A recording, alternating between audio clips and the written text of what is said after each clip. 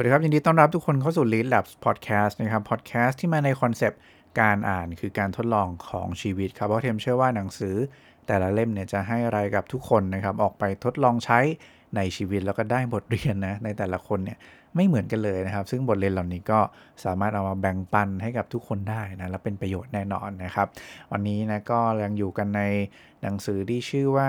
Goliath Revenge นะครับกับเทมส์นะครับผู้เขียนหนังสือหรือสร้างต่างโต Reinvent นั่นเองนะครับวันนี้เรายังอยู่ในเรื่องของ6ขั้นตอนที่องค์กรใหญ่ต้องทำนะครับเพื่อที่จะทำให้องค์กรสามารถเติบโตต่อไปได้อีกหลาย10ปีเนาะก็ตอนที่แล้วเราเล่าถึงเคสของบริษัท Danish Oil and Gas ใช่ไหมครับแล้วก็วิธีการ transform องค์กรของเขารวมถึงเล่าถึง2ข้อแรกเนาะที่จะทำให้องค์กรสามารถเปลี่ยนแปลงตัวเองได้แล้วก็เติบโตได้นะครับคราวนี้เราจะมาต่อกันแล้วในข้อที่4นะครับถึงข้อที่6นะครับว่ามีอะไรกันบ้างนะโอเคนะครับไปลุยกันเลยนะครับทุกคนเรามาต่อกันที่ข้อที่3เนาะสำหรับข้อที่3นะครับข้อนี้เทมว่าเป็นข้อที่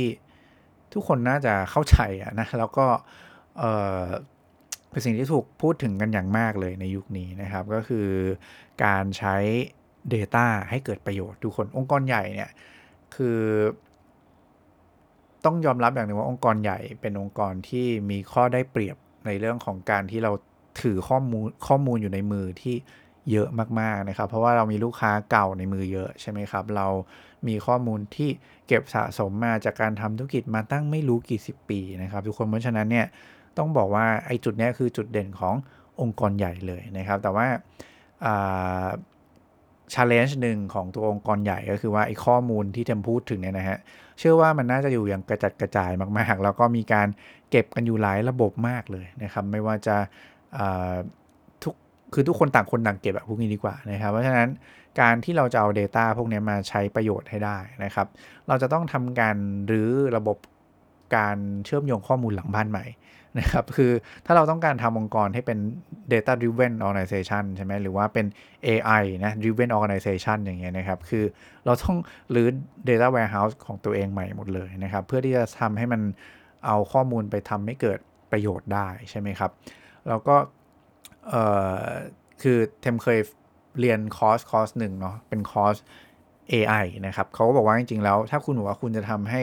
องค์กรคุณเป็น AI driven organization เนี่ยก็คือสามารถนำข้อมูลที่มีในองค์กรเนี่ยมาทำให้ AI มันเรียนรู้ได้แล้วก็ใช้ AI เป็นให้เกิดประโยชน์ต่อองค์กรได้เนี่ยเราต้องสร้าง data warehouse ที่เขาเรียกว่า unified single data warehouse หมายความว่าอะไรหมายความว่ามันต้องเป็น data warehouse เดียวอะทุกคนที่เกิดการ unify เนอะคือเชื่อมต่อถังข้อมูลทั้งหมดที่มันมีอยู่ในองค์กรที่มันเกี่ยวข้องกันเนี่ยนะครับแล้วก็เอาไปใช้ให้เกิดประโยชน์ในเรื่องที่ AI มันเรียนเนี่ยคุณต้องมีถังนั้นอะอยู่ในองค์กรคุณต้องสร้างมันขึ้นมาให้ได้นะเพราะฉะนั้นนี่คือ challenge ขององค์กรใหญ่นะที่จะเริ่มแก้ไขปัญหาในเรื่องของการทำ data ให้มันเกิดประโยชน์นะครับซึ่งพอ data มันเกิดประโยชน์แล้วแน่นอนครับว่า data มันคือ input เนาะที่ทำให้องค์กรสามารถเอาข้อมูลไปทำ data analytics ใช่ไหมวิเคราะห์ข้อมูลทำอะไรการพยากรณ์ข้อมูลการเอาไปทำ AI ทำ Machine Learning ต่างๆเนาะซึ่งเอาคำที่มันได้ก็คือว่าคุณสามารถเอาสิ่งนี้ไป optimize นะครับbusiness operation ต่างๆของตัวองค์กรได้นั่นเองเนาะรวมถึงอาจจะเอาไปใช้ในการสร้างสินค้าใหม่ให้กับองค์กรก็เป็นไปได้เหมือนกันนะครับเพราะฉะนั้นนี่คือข้อ3ครับทุกคนการใช้ Data ให้เกิดประโยชน์นะครับให้ได้เนาะโอเคนะถัดมาข้อ4ครับข้อ4เนี่ยคือ accelerate through innovation networks นะครับ accelerate through innovation networks นะครับหมายความว่าอะไรหมายความว่าเราต้องเร่งสปีดในการสร้างสิ่งใหม่ในการสร้างนวัตกรรมเนี่ยนะครับผ่านการยอมให้บุคคลภายนอกทุกคนนะซึ่งคำว่าบุคคลภายนอกในที่นี้เนี่ยมันอาจจะหมายถึงกลุ่มคนที่อยู่ในองค์กรแต่ว่าเป็นกลุ่มคนใหม่ๆหรือว่าบุคคลภายนอกจริงๆเลยนะครับนอกองค์กรเลยอย่างเงี้ยเข้ามามีส่วนร่วมในการสร้างนวัตกรรมกับเราด้วยนะครับซึ่งคำนี้เนี่ยทุกคนอาจจะเคยได้ยินหรือเปล่าไม่แน่ใจนะครับเขาใช้คำว่า Open Innovation เนาะคือนวัตกรรมแบบ แบบเปิดนะก็คือให้ทุกคนมามีส่วนร่วมแล้วก็สร้างด้วยกันได้นะครับคือที่มันต้องทำแบบเนี้ยเพราะว่ายุคนี้สปีดสำคัญมากนะครับแล้วก็ตัวองค์กรเองเนี่ยคงไม่สามารถที่จะสร้างสิ่งใหม่ที่ตัวเองไม่คุ้นเคยไม่รู้เรื่องได้เนี่ยโดยการมาทำ R&D ภายในอย่างเดียวแล้วทุกคนมาพึ่งแต่ว่าฉันจะสร้างทุกอย่างด้วยตัวคนเดียวมันไม่ทันแล้วไงครับเพราะฉะนั้นก็เลยเป็นที่มาว่าในการที่เราจะสร้างสิ่งใหม่ให้ไวให้มันมีสปีดดีขึ้นได้เนี่ยนะครับคุณต้องหาคนมาทำงานร่วมกันนั่นเองนะครับแล้วก็คำว่า innovation network เนาะมันหมายถึง network ที่เข้ามาทำให้คุณสามารถร่วมมือแล้วก็สร้างนวัตกรรมได้หลายๆที่เลยนะไม่ว่าจะเป็นอะไรล่ะมหาวิทยาลัยใช่ไหมครับสตาร์ทอัพอย่างเงี้ยหรือว่าบริษัทเอกชนที่อาจจะเป็นเขาเรียกว่า corporate innovation powerhouse เนาะเช่นคนที่คอยมาช่วยในการที่จะทำให้องค์กรคุณ transform ได้หรือแม้กระทั่งคนที่เป็นเอ่อเขาเรียกอะไร accelerator อย่างเงี้ยครับที่หา match startup ที่คุณต้องการเนี่ยมาให้ที่องค์กรใหญ่ต้องการเนี่ยมาทำตามโจทย์องค์กรแล้วก็ทำให้มันสเกลไปด้วยกันได้วินวินทั้งคู่ใช่ไหมทั้งสตาร์ทอัพทั้งองค์กรใหญ่อย่างเงี้ยครับเป็นต้นเนาะซึ่งไอ้เหล่านี้มันคือรูปแบบในการทำ corporate innovation ซึ่งจริงมันมีหลายวิธีมากๆเลยนะครับแต่อาจจะไม่ได้เล่าให้ฟังทุกวิธีเนาะแล้วก็นอกจากที่คุณจะเร่งสปีดในการสร้างนวัตกรรมผ่านเน็ตเวิร์กเหล่านี้แล้วนะครับเราต้องมีวิธีการใหม่ๆด้วยทุกคนในการที่จะสร้างนวัตกรรมขึ้นมานะครับเช่นอะไรเช่นคุณองค์กรจากเดิมคุณทำแต่ภายในเงี้ยคุณจอยเวนเจอร์ได้ไหมนะไปหาบริษัทที่มีความใกล้เคียงกันนะใหญ่ใกล้เคียงกันในเก่งคนละด้านเงี้ยครับมาพาร์ทเนอร์กันมาจอยเวนเจอร์ร่วมกันเลยวินวินเปิดบริษัทใหม่เลยอย่างเงี้ยเราทำได้ไหมนะหรือว่าองค์กรอาจจะเปลี่ยนตัวเองไปเป็นอะไรดีฮะ corporate venture capital ใช่ไหมที่จะลงทุนในสตาร์ทอัพใช่ไหมครับที่จะทำให้นอกจากคือพอเป็น CVC เนี่ย corporate venture capital เนี่ยนะครับเราอาจจะต้องดูว่าสตาร์ทอัพที่เราจะไปลงทุนเนาะมันอาจจะไม่ได้สนใจแค่แบบว่า return ที่ได้จากการเป็นหุ้นเป็นรายได้ใช่ไหมเป็นกำไรที่ได้จากกลุ่มสตาร์ทอัพเหล่านั้นใช่ไหมครับแต่ว่าพอเราเป็น corporate แล้วเราไปลงทุนเนี่ยเราต้องมองว่าไอ้สตาร์ทอัพที่เราไปลงทุนเหล่านั้นเนี่ยมันกลับมาทำให้ตัว corporate เนี่ยเกิดประโยชน์ได้ยังไงด้วยเอาเทคโนโลยีของเขามาช่วย corporate เนี่ยได้ทำให้เกิดความได้เปรียบได้ยังไงด้วยอย่างเงี้ยนะฮะอันนี้คือเป็น corporate venture capital เนาะซึ่งมันอาจจะต่างกับคนที่เป็น VC ทั่วไปที่อาจจะลงทุนในการขยายลงทุนในสตาร์ทอัพที่หลากหลายหรืออะไรก็แล้วแต่เนี่ยเพื่อเน้นที่จะได้กำไรวิ่งเข้ามาในพอร์ตของเขาอย่างเดียวแต่ว่า CVC จะมองถึงประโยชน์ที่การที่เทคโนโลยีของสตาร์ทอัพเหล่านั้นเนี่ยจะเข้ามาช่วยส่งเสริมให้องค์กรเติบโตต่อไปได้ด้วยนะครับตัวองค์กรมีประโยชน์ด้วยเป็นต้นเนาะหรือแม้กระทั่งคุณโอเพ่นไหมนะที่จะ co-development กับสตาร์ทอัพนะครับหรือว่ากับพาร์ทเนอร์ต่างๆคุณทำได้ไหมนะครับนี่คือออปชันอีกมากมายวิธีการ develop ของใหม่อีกมากมายที่มันมีอยู่ซึ่งเราสามารถทำได้นะนอกเหนือจากการที่มานั่งทำ in-house R&D อย่างเดียวนะครับซึ่งมันไม่ทันแล้วเนาะอันนี้คือข้อที่4นะครับ accelerate through innovation networks นะครับถัดมาข้อที่5นะครับเขาบอกอย่างงี้ฮะให้คุณ value talent over technology นะครับหมายความว่าอะไรครับหมายความว่าเราต้องให้คุณค่ากับ talent คือคนที่เก่งๆการพัฒนาคนนะครับมากกว่าเรื่องของการหาเทคโนโลยีทุกคนคืออย่างนี้คือเวลาเราพูดถึงการสร้างสิ่งใหม่ใช่ไหมการทำ transformation องค์กรเนี่ยนะครับทุกคนมักจะวิ่งเข้าไปที่เรื่องของการเฮ้ย digital transformation สินะหาเทคโนโลยีใหม่ๆใช่ไหมมาทำสิมันหลงที่คุณทำเทคโนโลยีใหม่ให้ลูกค้าสิอะไรแบบนี้คือมันกลายเป็นทุกคนแบบส่วนใหญ่เรามักจะโฟกัสไปที่เรื่องของเทคโนโลยีเนาะซึ่งเอาจริงอาจจะไม่ได้ผิดหรอกเพราะว่าเทคโนโลยีก็เป็นเครื่องมือตัวหนึ่งที่ทำให้การ transformation มันเกิดประโยชน์เกิดลด cost scalable อะไรต่างๆมันทำได้ดีใช่ไหมครับแต่ว่าคีย์มันอยู่ที่ว่าเทคโนโลยีเนี่ยมันมีเยอะแล้วตอนเนี้ยเราไปหามันจากไหนก็ได้มันมีแบบ off the shelf ให้เราสามารถเอามาใช้ได้เลยแต่สิ่งที่เราไม่มีคืออะไรครับคือเราไม่มีคนเว้ยเราไม่มีคนมา implement เทคโนโลยีเหล่านี้ต่างหากนะครับคือมีเงินไปหาเทคโนโลยีมาใช้ก็ได้แล้วแต่คุณไม่มีคนมาทำพวกเนี้ยแล้วมันจะขยายผลยังไง มันจะต่อยอดยังไงมันจะใช้ยังไงถูกไหมครับเพราะฉะนั้นประเด็นสำคัญเลยต้องกลับมาที่ว่าเราต้องให้คุณค่ากับการพัฒนาคนนะเพื่อให้สามารถสอดคล้องไปกับกลยุทธ์การสร้างสิ่งใหม่การใช้เทคโนโลยีเนี่ยควบคู่กันไปด้วยทุกคนนะครับไม่ว่าจะการพัฒนาคนจากภายในคุณจะอัพสกิลคนคุณจะรีสกิลคนจากภายในองค์กรเองหรือว่าคุณจะจ้างคนจากภายนอกควบคู่เข้ามานะครับเพื่อมาผสานกับคนภายในแล้วก็implement เทคโนโลยีเหล่านั้นให้มันเกิดประโยชน์เกิด impact ต่อตัวลูกค้าได้จริงๆด้วยนะเพราะฉะนั้นอย่าลืมนะครับคนสำคัญมากๆนะครับให้ความสำคัญมันมากกว่าเทคโนโลยีด้วยนะครับเนาะอันนี้คือข้อ5นะครับแล้วก็ข้อสุดท้ายทุกคนคือ reframe your purpose นะครับ reframe your purpose เนี่ยก็คือการเปลี่ยนกรอบเป้าหมายนะขององค์กรใหม่นะครับกรอบเป้าหมายขององค์กรใหม่คืออะไรก็คือพวกวิชั่นเนาะคุณอยากจะให้องค์กรสร้างอะไรให้กับโลกอย่างเงี้ยนะวิชั่นมิชชั่นแล้วองค์กรนี้คุณจะทำอะไรนะเพื่อที่จะทำให้มันเกิดภาพแบบวิชั่นที่คุณต้องการได้อย่างเงี้ยคือไอกรอบเป้าหมายองค์กรเนี่ยพวก purpose เนี่ยวิชั่นมิชชั่นต่างๆเนี่ยนะครับมันสำคัญยังไงใช่ไหม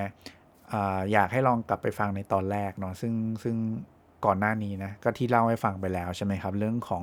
เคสตัวDanish Oil and Gas ใช่ไหมครับว่าตัววิชั่นใหม่มิชชั่นใหม่เนี่ยมันสำคัญขนาดไหนเนาะก็ลองกลับไปฟังกันดูถ้าใครยังไม่ได้ฟังนะครับแต่ว่าถ้าฟังแล้วก็นั่นแหละคือความสำคัญของมันนะครับเพราะว่าเป้าหมายใหม่ขององค์กรเนี่ยมันจะเป็นสิ่งที่บอกคนในองค์กรนะครับว่าสิ่งไหนกันแน่นะคือสิ่งที่เราจะทำและสิ่งไหนคือสิ่งที่เราจะไม่ทำนะครับเพราะฉะนั้นถ้าเราต้องการที่จะสร้างสิ่งใหม่ให้มันหลุดออกจากกรอบเดิมๆได้เนี่ยคุณต้องมี purpose ใหม่ขององค์กรด้วยคุณมีวิชั่นใหม่มีมิชชั่นใหม่ขององค์กรด้วยคุณต้องกลับไปที่เรื่องนี้ก่อนนะครับปรับปรุงมันให้ได้ก่อนนะครับในฐานะที่เราเป็นคนที่เซตเป้าหมายองค์กรพวกนี้ได้นะถ้าคุณอยู่ในระดับนั้นได้นะคุณต้องให้ความชัดเจนกับทิศทางของการทำงานของการมุ่งไปยังอนาคตด้วยการกำหนดเหตุผลของการดำรงอยู่ขององค์กรใหม่ด้วยว่าองค์กรคุณเนี่ยมันเกิดมาทำไมกันนะมันจะสร้างคุณค่าอะไรให้กับคนต่อจากนี้ไปนะครับคุณจะเปลี่ยนแปลงตัวเองยังไงนะครับ purpose vision mission เหล่านี้สำคัญมากๆนะครับโอเคเรามารีแคปกันอีกทีนึงนะว่า6ขั้นตอนนะครับ6ข้อที่บอกเนี่ยนะที่จะทำให้องค์กรอยู่รอดไม่ได้เป็นอีกหลายๆ10 ปีเนี่ยมันมีอะไรบ้างนะครับข้อแรกเลยครับ deliver step change customer outcomes นะครับก็คือส่งมอบผลลัพธ์ที่ดีกว่าเดิมนะครับเป็นหลายๆเท่าให้กับลูกค้าได้แบบเป็นขั้นเป็นตอนเนาะอันนี้คืออย่างแรกนะครับอย่างที่2ครับ pursue big innovation and little innovation นะครับก็คือต้องเปิดรับไอเดียต้องสร้างไอเดียใหม่นะครับที่เป็น innovation ทั้ง innovation ที่แบบใหญ่ๆหรือว่าเป็น innovation แบบเล็กๆนะที่เป็นการพัฒนาอย่างต่อเนื่องเนี่ยก็ต้องทำนะครับเพราะฉะนั้นองค์กรต้องมีกระบวนการในการสร้างนวัตกรรมอยู่เบื้องหลังองค์กรด้วยเนาะอันนี้ข้อ2นะครับข้อ3ครับใช้ Data ให้เป็นประโยชน์นะครับข้อที่4ครับเร่งสปีดในการสร้างนวัตกรรมผ่าน Innovation Network เนาะแล้วก็การทำ Open Innovation คือการยอมให้คนอื่นทั้งภายในภายนอกเนี่ยนะเข้ามามีส่วนร่วมในการสร้างนวัตกรรมให้กับองค์กรด้วยนั่นเองนะครับข้อ5ครับvalue talent over technology นะครับก็คือให้ความสำคัญกับตัวคนการพัฒนาคนนะครับมากกว่าเรื่องของเทคโนโลยีเนาะเพราะว่าเทคโนโลยีมันมีอยู่แล้วแต่ว่าคุณมีคนที่จะสามารถ implement เทคโนโลยีเหล่านั้นแล้วขยายผลให้มันเกิดความยั่งยืนเกิดความได้เปรียบได้หรือเปล่าต่างหากนั่นคือเรื่องที่สำคัญนะครับแล้วก็ข้อสุดท้ายครับ reframe your purpose นะครับก็คือการเปลี่ยนกรอบเป้าหมายเปลี่ยนเหตุผลของการดำรงอยู่ขององค์กรสมัยนะครับให้มันเปิดโอกาสให้เราสร้างอะไรใหม่ๆให้มันชัดเจนด้วยให้มันมีทิศทางที่แตกต่างไปจากเดิมได้ด้วยนั่นเองเนาะอันนี้คือข้อ6ทีนี้จากทั้งหมด6ข้อนะครับทุกคนเวลาเราจะนำมันไปใช้จริงๆเนี่ยนะครับเราต้องเริ่มจาก ไม่ได้ไล่เรียงตามลำดับ1 2 3 4 5 6นะครับแต่ว่าเราต้องทำข้อ6ก่อนนะครับที่ข้อ6มันอยู่ข้อสุดท้ายเนี่ยเพราะว่ามันคือรากฐานนะครับทุกคนมันคือรากฐานที่จะทำให้องค์กรสามารถสร้างการเติบโตไปได้นะครับมันเลยมาอยู่ในข้อ6เนาะเวลาเราไล่ตาม1 2 3 4 5 6ใช่ไหม6มันอยู่ล่างสุดใช่ไหมครับเพราะฉะนั้น6มันคือรากฐานครับมันคือ why นะว่าทำไมทำไมองค์กรคุณเกิดมาทำไมมันคือwhy ขององค์กรคุณคือเหตุผลของการดำรงอยู่ขององค์กรคุณนะครับเพราะฉะนั้นสิ่งแรกที่ต้องทำคือการสร้างรากฐานให้กับ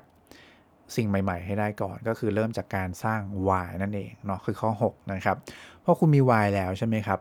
เวลาเราคิดถึงกลยุทธ์เนาะเราก็ต้องคิดต่อว่าพอเรามี why ใหม่ๆให้กับองค์กรแล้ว what ล่ะเราอยากจะสร้างอะไรล่ะถูกไหมครับไอ้ what เนี่ยมันคือข้อที่1ทุกคนมันคือหน้าด่านที่สุดเลยที่เราจะต้องสร้างเพื่อส่งมอบให้กับลูกค้านะครับเพราะฉะนั้นข้อที่1คืออย่างที่คือลำดับที่2ที่เราต้องคิดเวลาเอาไปทำจริงนะครับเริ่มจากการคิด why ในข้อที่6ก่อนนะครับแล้วก็กลับมาหาข้อที่1เนาะก็คืออะไรคือ outcome ที่เราอยากจะส่งมอบให้กับลูกค้าอะไรคือสิ่งใหม่ๆที่เราอยากจะสร้างให้กับลูกค้านะครับนี่คือข้อแรกนะข้อที่1นะครับซึ่งเป็น what นั่นเองข้ออื่นๆนะครับตั้งแต่ข้อ2ถึงข้อ5เนี่ยมันคือ how ครับทุกคน how ที่จะทำให้ทุกคนเนี่ยสามารถสร้างประโยชน์ใหม่ๆให้กับลูกค้าในข้อที่1ได้นะครับการที่จะสร้างประโยชน์ใหม่ๆครับให้กับลูกค้าที่องค์กรไม่เคยทำได้เนี่ยนะครับคุณต้องทำผ่าน how หลายๆอย่างเช่นในข้อที่2ก็คืออะไรฮะการตามหา big innovation แล้วก็ little innovation ไปพร้อมๆกันใช่ไหมครับคุณต้องใช้ข้อที่3คือคุณต้องสร้าง data เนาะใช้ data ให้เกิดประโยชน์นะครับคุณต้องทำข้อที่4ครับก็คือ accelerate การสร้างนวัตกรรมใหม่ๆใช่ไหมผ่านทาง innovation network หรือว่า open innovation ใช่ไหมครับข้อที่5ใช่ไหมครับคุณก็ต้องให้ความสำคัญกับคนเนาะให้มากกว่าเทคโนโลยีเนาะเพราะว่าคนเป็นส่วนสำคัญที่จะ implement พวกการสร้างสิ่งใหม่เหล่านี้ได้นะครับนี่คือ how ที่จะพาคุณไปสู่ข้อที่1หรือว่าการ deliver step change customer outcome นั่นเองนะครับและทั้งหมดนี้ครับก็คือ6ขั้นตอนที่องค์กรใหญ่ต้องทำเพื่อที่จะทำให้องค์กรสามารถเติบโตต่อไปได้เป็นอีกหลาย10ปีนะครับหวังว่าสิ่งที่เอามาสรุปนะมาแบบเล่ามาเล่าอะไรมาเล่านะครับแบ่งปันให้กับทุกคนฟังนะในตอนนี้เนี่ยในหนังสือ Goliath Revenge นะครับจะเป็นประโยชน์กับเพื่อนๆนะครับในการเอาไปใช้ปรับปรุงนะพัฒนาองค์กรของแต่ละคนเนี่ยให้เติบโตต่อไปอย่างมั่นคงได้เป็นอีกหลาย10ปีไปด้วยเช่นกันนะครับก็สุดท้ายนะขออนุญาตเหมือนเดิมครับฝากหนังสือหรือสร้างต่างโต Reinvent นะครับ34วิธีรื้อค้นและสร้างตัวตนขึ้นมาใหม่เพื่อพร้อมรับมือการทำงานในโลกอนาคตสามารถหาได้ที่ร้านหนังสือชั้นนำทั่วไปนะครับก็ขอขอบคุณทุกคนล่วงหน้าอีกครั้งหนึ่งนะครับแล้วไว้เดี๋ยวเราเจอกันใหม่ในครั้งถัดไปนะครับวันนี้ก็ขอลากันไปก่อนนะครับขอบคุณและสวัสดีครับ